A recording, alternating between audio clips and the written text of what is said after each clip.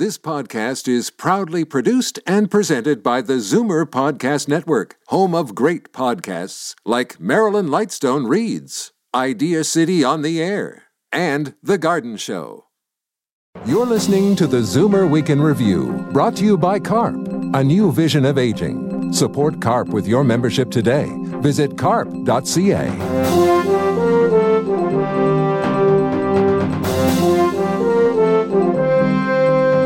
Good afternoon and welcome to the Zoomer Week in Review, all things Zoomer worldwide. I'm Libby Znaimer. We'll drill down on the impact of delaying thousands of elective surgeries after a new report says people are dying because of it. And CARP is demanding relief for seniors hit with high out-of-pocket expenses because of the pandemic. But first, here are your Zoomer headlines from around the world. Are you among many not getting a good night's sleep during the pandemic? Sleep experts are not surprised and blame our body's physiological response to stress and anxiety. They recommend trying to stick to consistent sleep schedules, making your bedroom as dark as possible, and limiting late-night screen time that interferes with melatonin productions. And here's another suggestion. Tune out pandemic coverage in the evening so you have a few hours to wind down before you turn in. Is it allergies or COVID-19? Anyone suffering from seasonal allergies could be left feeling a little nervous these days. Allergy experts say it's best to take precautions if seasonal symptoms start presenting, like those more common in COVID-19 cases such as fever, shortness of breath, or difficulty breathing, chills, muscle pain, and headache. Checking the weather forecast for pollen and mold counts could help in determining whether your symptoms are caused by outdoor allergens or something else. Have you turned to online shopping during the pandemic?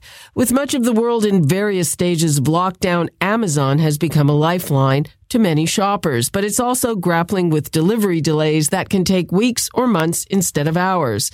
And now there are mounting complaints from its workers around the world who worry about catching COVID-19 on the job. Amazon's websites in Canada and the U.S. are said to be up 65%, but buyer beware. Canada is among 5 of Amazon's international operations, added for the first time to the U.S. list of notorious markets where pirated goods are sold. Michael J. Fox is releasing a memoir called No Time Like the Future. The 58-year-old actor and advocate will share personal stories about living with Parkinson's, aging, and the strength of family and friends. The Order of Canada recipient also shares how our outlook can affect the way we approach mortality. Fox was diagnosed with the disease when he was just 29 and has become a prominent advocate for better research, launching a foundation in 2000. No Time Like the Future is set for release in November. Hi, I'm Michelle Obama, and welcome to Mondays with Me. A new documentary about Michelle Obama will be released on May the 6th. Becoming is the same title as her best-selling memoir, where cameras followed her on a 34-city book tour. The film is an intimate look into the life of the 56-year-old as she transitioned from the White House into former First Lady. A self-confessed hugger, she says the COVID-19 pandemic is a trying time for all.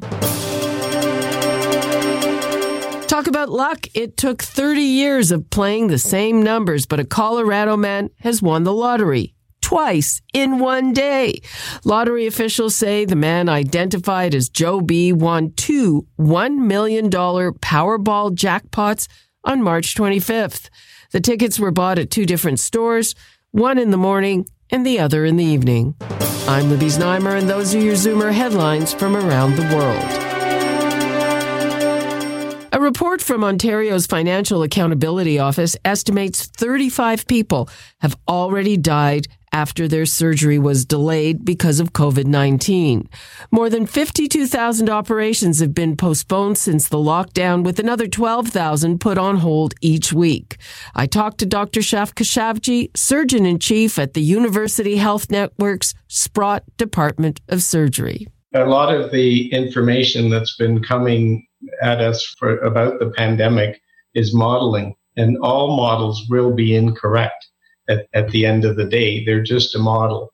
And then we have to look at actual course of the pandemic and the actual results. But the importance of that report was, if you look at people with that level of illness, of cardiac disease, and you follow them over time and you don't operate, what would happen? Yes, many of them are going to die. The numbers you gave of how many operations have been deferred is huge across the country. In the upswing of the pandemic, it was absolutely the right thing to do, to create capacity for COVID and what we didn't know was going to hit us. As things have started to level and we've done well with social distancing and everything, now time is going by and we have to say, we're going to have to start operating and delivering care to these people while COVID is still around.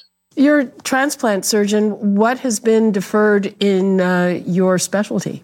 You know, I do cancer surgery and transplant surgery, and all of it was cut to about 25 to 30%. So with transplants, we have continued to transplant only the most desperately ill recipients while we were going through the pandemic. And the problem with that is that organs went by without being used, and we will never get those back. So we really need to get going again with transplant.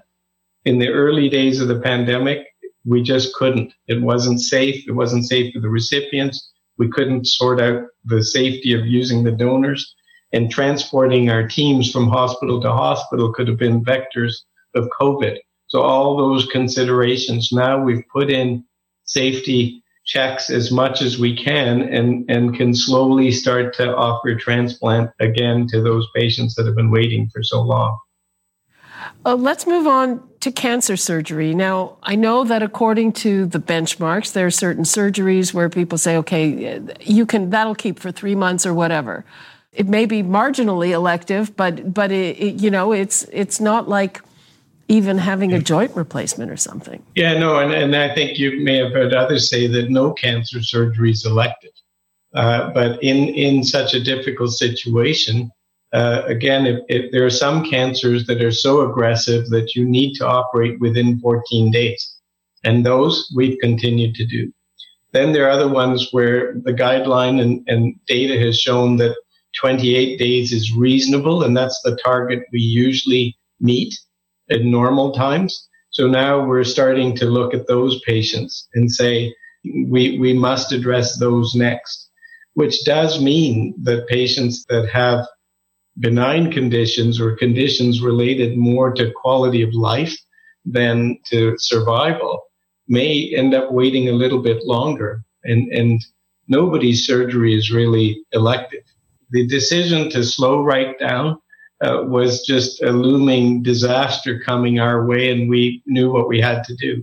But the decision to start up again is going to require a similar amount of courage to say we're going to have to operate, and how can we operate while we still preserve some system capacity for COVID? So our plan will be that we can ramp up surgery knowing that we can stop again if we have to.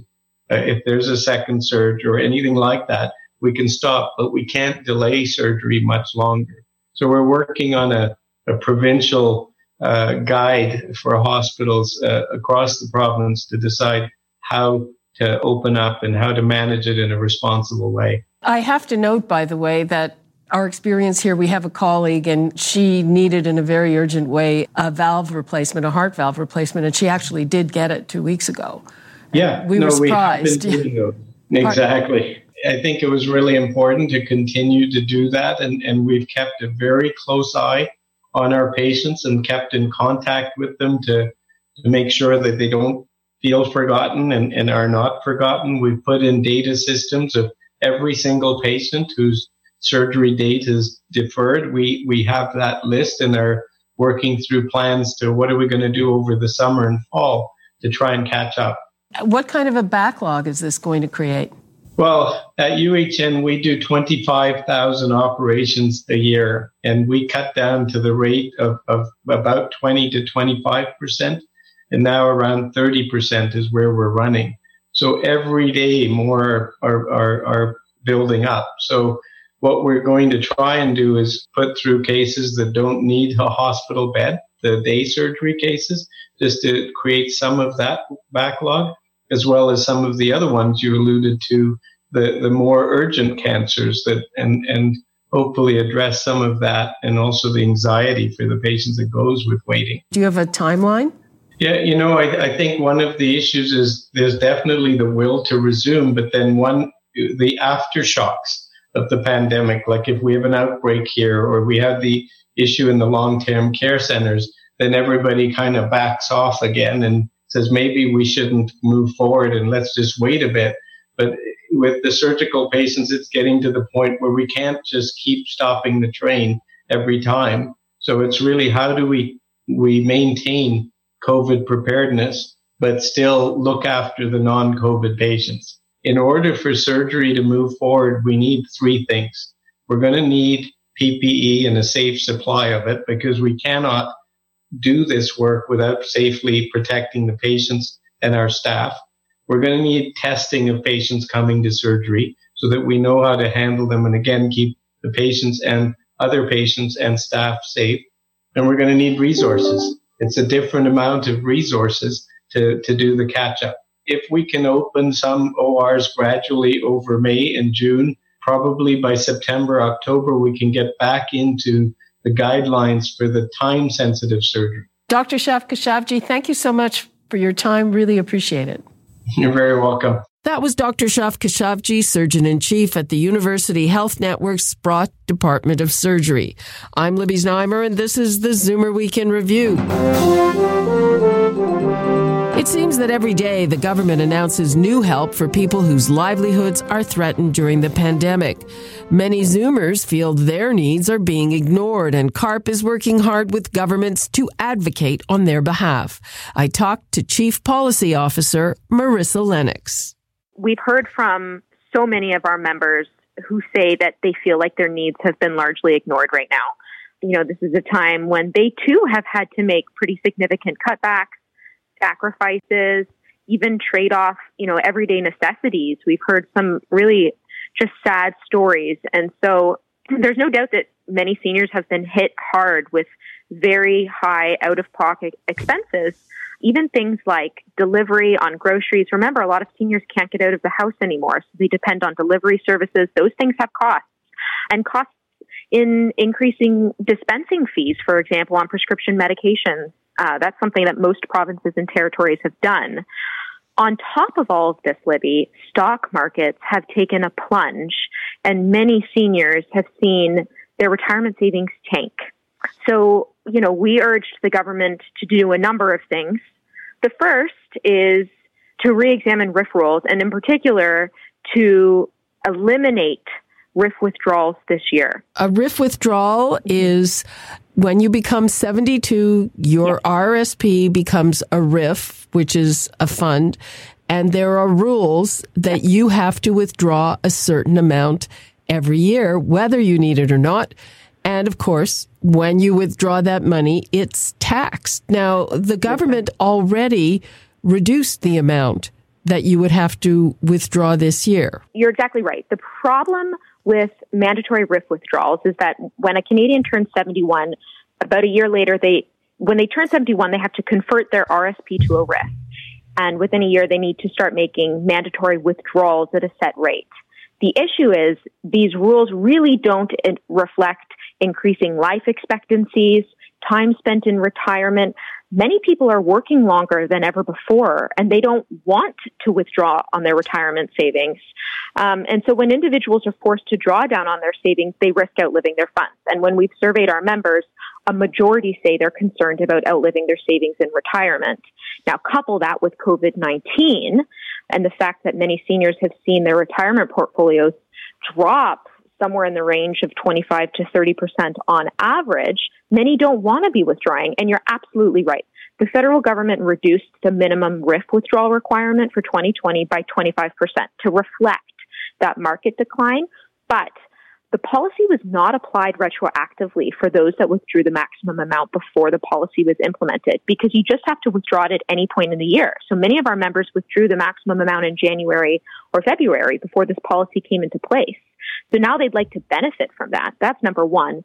And then again, many, if not all, would like to leave their RIFs untouched at a time when obviously the market is so unpredictable and many are predicting an extended period of decline. And you mentioned the increased dispensing payments for drugs. So most jurisdictions have said you can only get a 30-day refill of your medication, not more than that, because otherwise that risks drug shortages. But it means people have to pay the dispensing fee every month. That's right. In Ontario, for example, it's the co-payment. Every time you go into the drugstore, you pay a fee when you pick up your drug. And previously, people were allowed to take 90 days worth of their prescription, a 90-day supply of their prescription, and would only need to pay that co-payment once.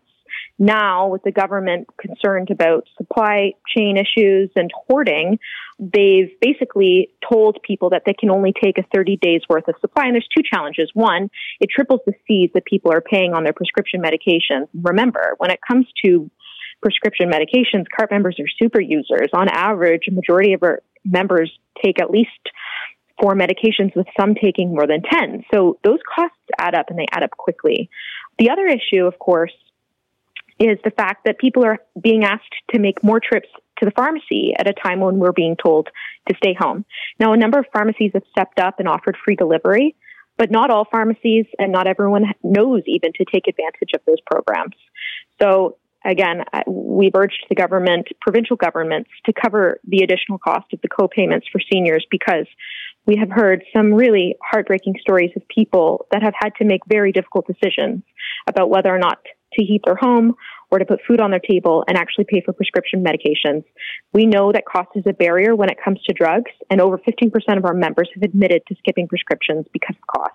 Any indication of when we will see if your asks are being answered? I was told that we can expect an announcement in a week or two, hopefully sooner, and that CARP would be the first organization we reached out to. Okay, well, that's good news. Marissa Lennox, thanks so much for being with us. Thanks for having me, Libby. That was Marissa Lennox, CARP's Chief Policy Officer. And that brings us to the end of this week's edition of the Zoomer Week in Review. I'm Libby Znaimer. Thanks for joining me today. And be sure to come back next week to stay up to date with all things Zoomer worldwide. Zoomer Week in Review is produced by Zeev Huddy, Christine Ross, and Paul Thomas. Technical producer, Justin Eacock. Executive producer, Moses Znaimer.